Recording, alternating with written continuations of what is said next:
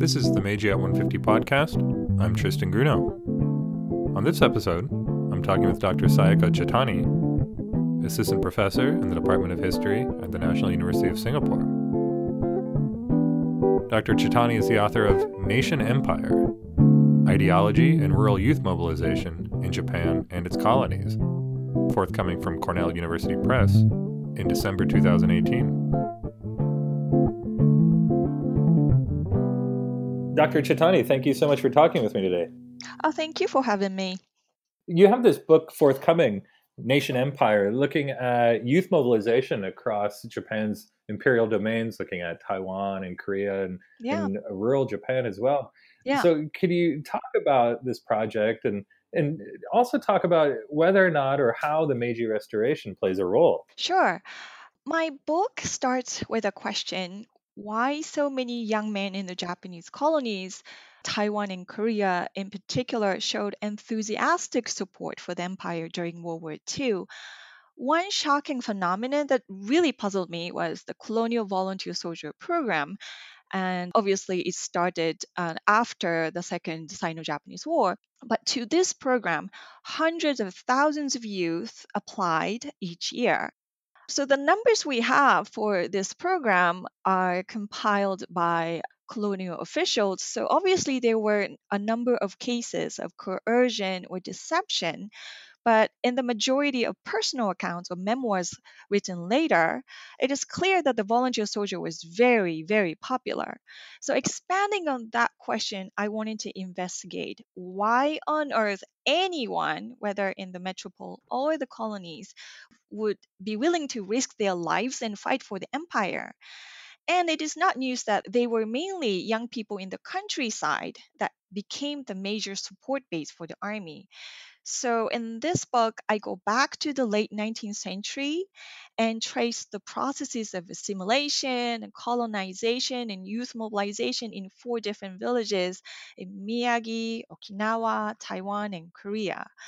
What I really wanted to do is not really a history of mobilization by the state, but a history of social relationships and local dynamics that determine the meanings of youth programs from the viewpoints of participants. So the Meiji Restoration is tremendously important for experiences of village youth across the empire. First of all, most obviously, new institutions were set up, such as the elementary school, the family registration, conscription, or the Seinendan, the Village Youth Association, which I focus on in my book. And these new institutions had prehistory, obviously, from the pre-Meiji period, but the new facade or the new institutions affected young people's lifestyles and labor relationships and their consciousness as well.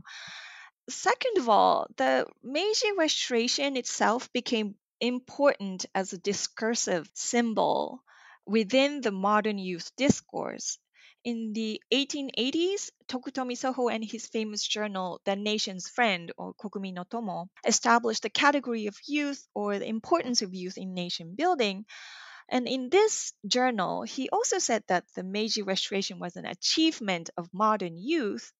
So that youth discourse and the image of the Meiji Restoration were widely shared outside Japan as well, and even anti-colonial intellectuals from Taiwan and Korea use this image to show that it is the young generation's responsibility to expel imperial forces and build their own nations. You mentioned that the soldiers who are fighting in the war are coming from the rural countryside, and Yeah. there's strong support for the army in the rural countryside in Japan, but also in Taiwan and Korea. Yeah. And I'm going to ask about those colonial settings later. But for now, why is it that there's so much support for the army coming from the countryside? Well, the conventional understanding, which I challenge in my book, was that they were basically backward. They didn't critically challenge the authorities. So their feudalistic mentality made them obedient to the authorities. But in my book, I discovered these young people were much more subversive and rebellious, and they used the Japanese discourse of rural superiority or agrarianism to challenge the establishment, be it the family organization or the wealthy in the village or the older generation in the village. So there were a lot of complicated social relationships and feelings of grudge and jealousy and other emotions that created this social mechanism within the rural sphere. And there is some kind of mobilization campaigns that the state is able to do. The conscription edict in 1872, Hmm. for example, Yeah. and the starting of this conscript military. And there is that kind of resistance to that as well, right? Yeah, The yeah, yeah. conscription riots from the 1870s. But then later, most of the soldiers do come from the countryside. So can you talk about some of those campaigns and then the reaction on the local level to them? Yes. So, yes, as you said, there was a lot of resistance against the conscription system.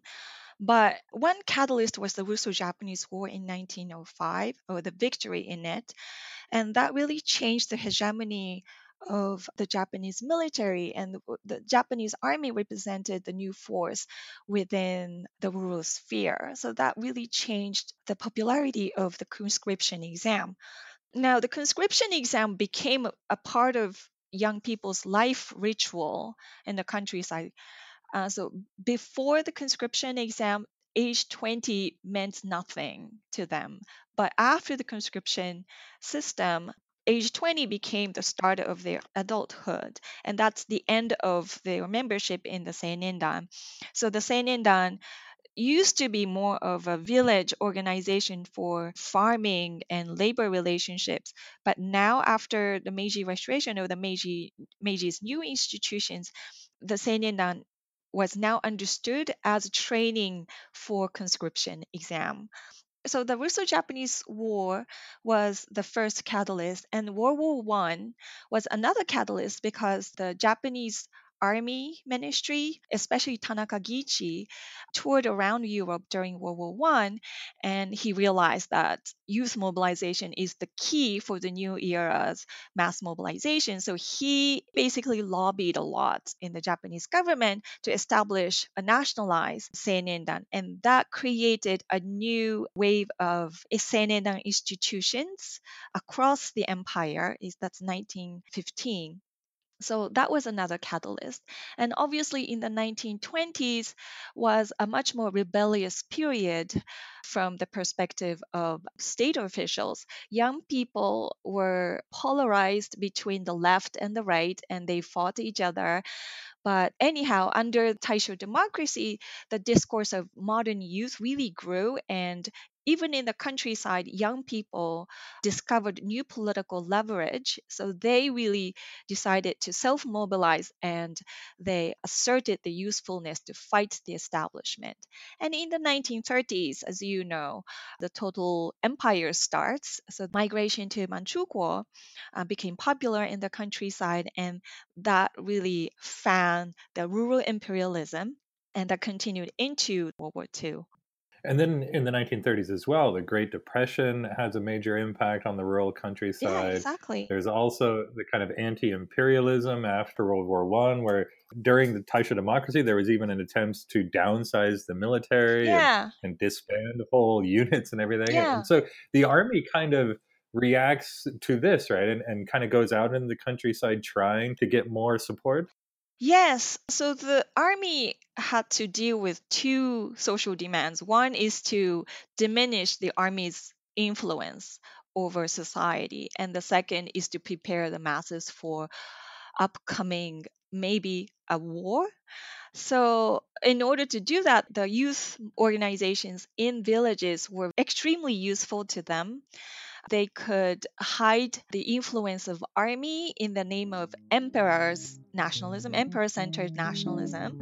So, at the same time, within the Seinindan, the army could start military drill and prepare young villagers for the upcoming conscription and military service.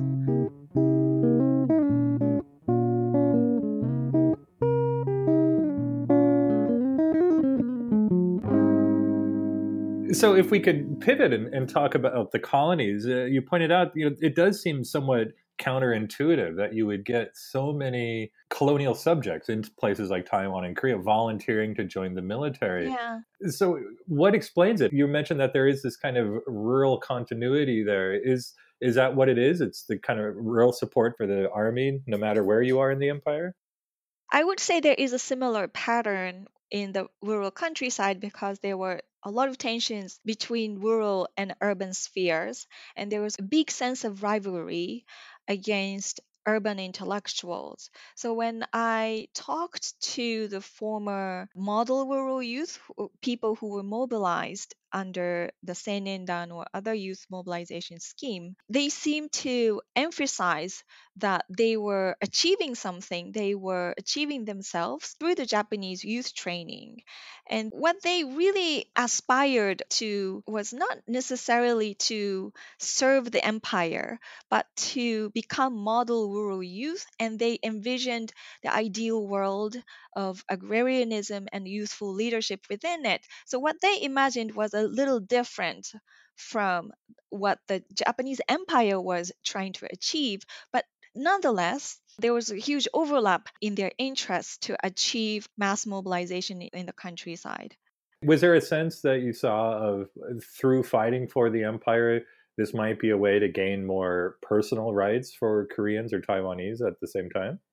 Well, that's the thing. They were trying to achieve something by becoming the volunteer soldier, but they were not trying to gain personal rights against the empire, but they were rather fighting in social battles against, for example, intellectuals in Taipei or Seoul, or those who could go into a colonial bureaucracy, because many of these rural youth had no access to higher education. So that means they had no way up outside this youth mobilization scheme. So their social battles were much more complicated than what we see as the colonized trying to achieve their rights and legitimacy.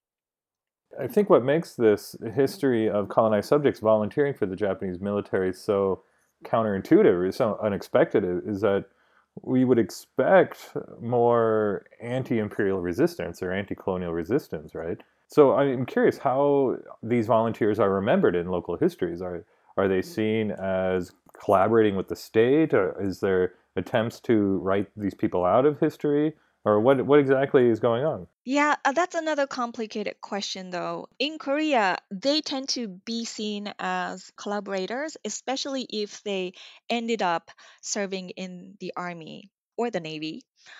But those who climbed up the ladder of youth mobilization and then became village officials or provincial officials, they remained in their positions, especially in South Korea, and they keep low profile in the post war chaos. So the reputation of these people is very complicated. There is no straightforward way of categorizing their post colonial reputation.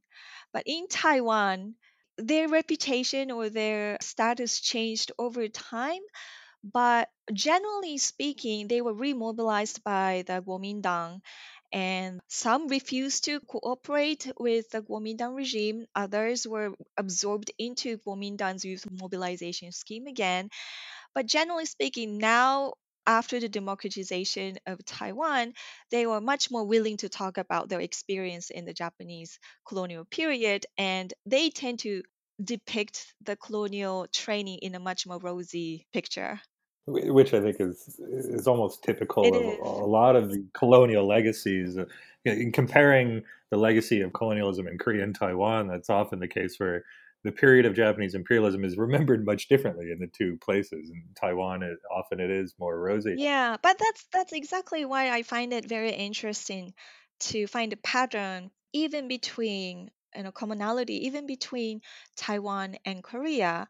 And when I looked for personal stories and I was looking for someone to interview, and it was very difficult obviously in Korea to find someone who is willing to talk about their experience within Japanese mobilization. But when I talk to them, their stories have a lot in common with the stories I heard in Taiwan as well.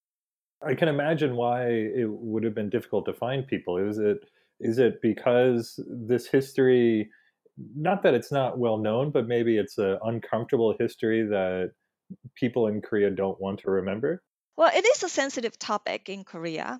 And I think there is a generational difference as well. And those who grew up in the colonial period usually they remain silent because of the fear of being labeled as Japanese collaborators. But at the same time, they just didn't have an outlet to talk about it. And the new rise of right wingers in South Korea or very extreme nationalisms really made it uncomfortable for them to speak up.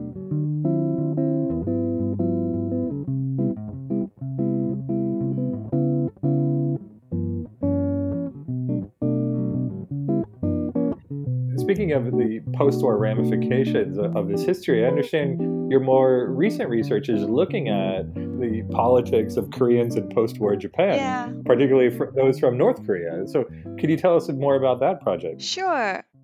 So the Korean people, now we call them Dainichi Koreans, but most of them, more than 90% of them came from the southern part of Korea. But right after liberation in 1945, most of them, again, more than 90% of them, pledged allegiance to, or at least felt sympathetic to the North Korean regime. So there is a very complicated history of early post-war Korean diaspora remaining in Japan under an American occupation.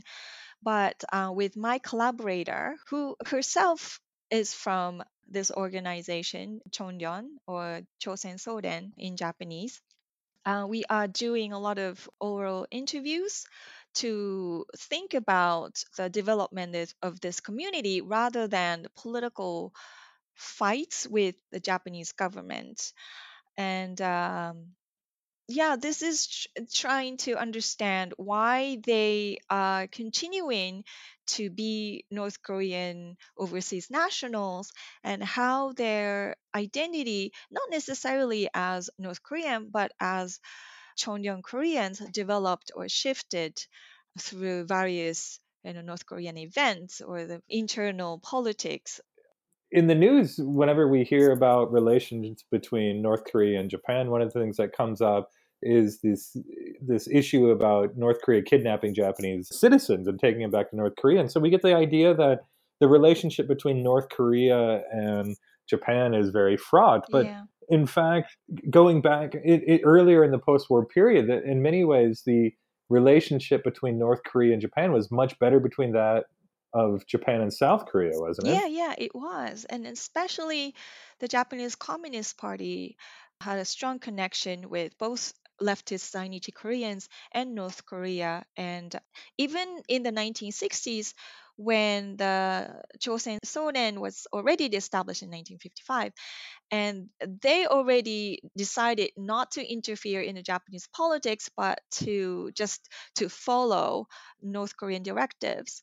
People, for example, students in radical movements in the 1960s thought about North Korea as an ideal place as well. So North Korea was a discursive symbol for them, along with Maoist China back then. So the image of North Korea was totally different in the 1960s than now. And there was even these ships going back and forth, repatriating people from Japan to North Korea and vice versa, right? Yeah, so that project of repatriation started in 1959. So that was a huge movement, and many Koreans who were living in very dire poverty in post-war Japan, many of them were attracted to the idea of going back to their homeland. Tessa Morris Suzuki called it exodus to North Korea. And from today's point of view, it looks very abusive to bring Zainichi people to North Korea, and which would become a starving, poor, oppressive regime eventually. But back then, it was a very understandable choice, even for Japanese people. You mentioned there's a lot of sympathy for communism, especially amongst the leftist elites in Japan and the JCP Yeah. itself. But I wonder, when they looked over across to South Korea and they saw the Park Chung-hee Yeah. regime, did they see this as just kind of an ally of the U.S. and they see that the Japanese government is now getting embroiled in another war in Asia with the Korean Hmm. War? How did geopolitics impact these views of the two Koreas? So Yoshida Shigeru considered the Korean War as a God sent opportunity for economic recovery. And that really symbolizes, from Dainichi's point of view, that really symbolizes the insensitivity of post imperial Japan. For Korean diaspora in Japan, the Korean War was, and the division of the peninsula was the biggest tragedy ever. And Yoshida Shigeru, ignoring all these sentiments, just focusing on Japan's economic recovery through the Korean War, was in and of itself a crime from their point of view. So that disappointment in post-war Japan really drove leftist Koreans to the North Korean regime and consider themselves as North Korean nationals instead of the ethnic minority within Japan. And then, I mean, one of the really sad things is then after the war, because the way that the Korean War happened, then you get these two regimes on the peninsula. All of these Koreans who are forced to migrate to Japan during the war are effectively rendered stateless, aren't they? Yes, and they became completely stateless after the San Francisco Treaty in 1952. The division of the Korean Peninsula should be considered more seriously within political history of Japan. And I'm trying to bring that division into the sphere of Japanese post-war period. And there is this artificial ignorance or artificial negligence of that fact of the division and the fact of Japanese empire in a post-war period, and that's something I'm working on. This is a new project for me, and I'm trying to figure out how to fit this division in post Japan's own political history of post-war. And so, what are ties now? We were talking before about how there was this very friendly relationship between North Korea and Japan. When did that start to change, and what is the situation now? Well, the situation now is quite obvious to everyone, right? It's very antagonistic. The Abe regime doesn't want to engage, but the Chosen Soden members were excited to see this new reconciliation between Kim Jong Un and the U.S. There was a long, peaceful coexistence, in the word of Sonia Ryan, after 1955 until probably the mid 1990s when North Korea launched missiles over the Sea of Japan. And that really changed the public understanding or public feelings of North Korea, and many Korean students in going to Korean schools in Japan were attacked by ordinary people on the street or on the train. And again, the abductee issue, as you said, came out in 2002, if I remember correctly. And that really changed, that actually shocked many of Chosen Soden Chonryong people as well. And many Japanese people turned antagonistic toward everything North Korea. And North Korea became seriously villain in the public eyes. As a result of this, then people affiliated with North Korea living in Japan today were started to get targeted, in some cases with violence and other types of discrimination. Yeah. There was even attempts by the government, if I'm not mistaken, to take away the accreditation of North Korean Oh, schools. yeah. Yes, that has been going on for a long time. They got rid of the small subsidy to support Korean schools. And by many mean that the Japanese people don't know, there is the bullying basically against Korean schools by small regulations. And for example, if Korean or Zainichi businessmen want to donate to Korean schools, those business owners might be investigated by the Internal Revenue Services, equivalent in Japan. So yes, there is like visible and invisible discriminations against the Dainichi people, and especially Chosen Soden organization in general. By studying this history of these close ties between Japan and Korea, is this a way that we might be able to reconcile the current tensions between the two countries? I don't honestly, I don't think so. What I'm trying to do through the Chonryong community, obviously, I think the Chonryong community's history is worth telling and worth understanding. But at the same time, it opens up a door for us to see Japanese post-war politics, which strangely looks very isolated other than its tie with the United States. And there was a possibility that Japan would have developed a self identity as heterogeneous nation rather than homogeneous nation. And there is this idea of homogeneous nation developed in post-war period has a lot to do with Zainichi people's self-isolation from Japanese politics per se. So I want to just question whether this development of homogeneous nation was so natural as we understand it now. I mean, the idea of a homogeneous nation developing in post-war period was so natural or not. I think it was in Fujitani's work where he points out too that the whole idea of homogeneity in the post-war conveniently forgets or writes out the fact that Japan had a pan-Asian empire prior to 1945. Yeah, and we kind of take it for granted that this shift in post-war period was done so quickly and naturally, but no, it wasn't, and this was not a natural course of development at all. The Meiji at 150 podcast is hosted by Tristan Grunow at the University of British Columbia in Vancouver, Canada. This podcast would not be possible without the cooperation of the UBC Center for Japanese Research and the technical assistance of the UBC Faculty of Arts ISIT. Find out more about the Meiji at 150 project, including the Meiji at 150 lecture series, digital teaching resource, and workshop series by visiting our website, meijiat150.arts.ubc.ca. Thank you for listening.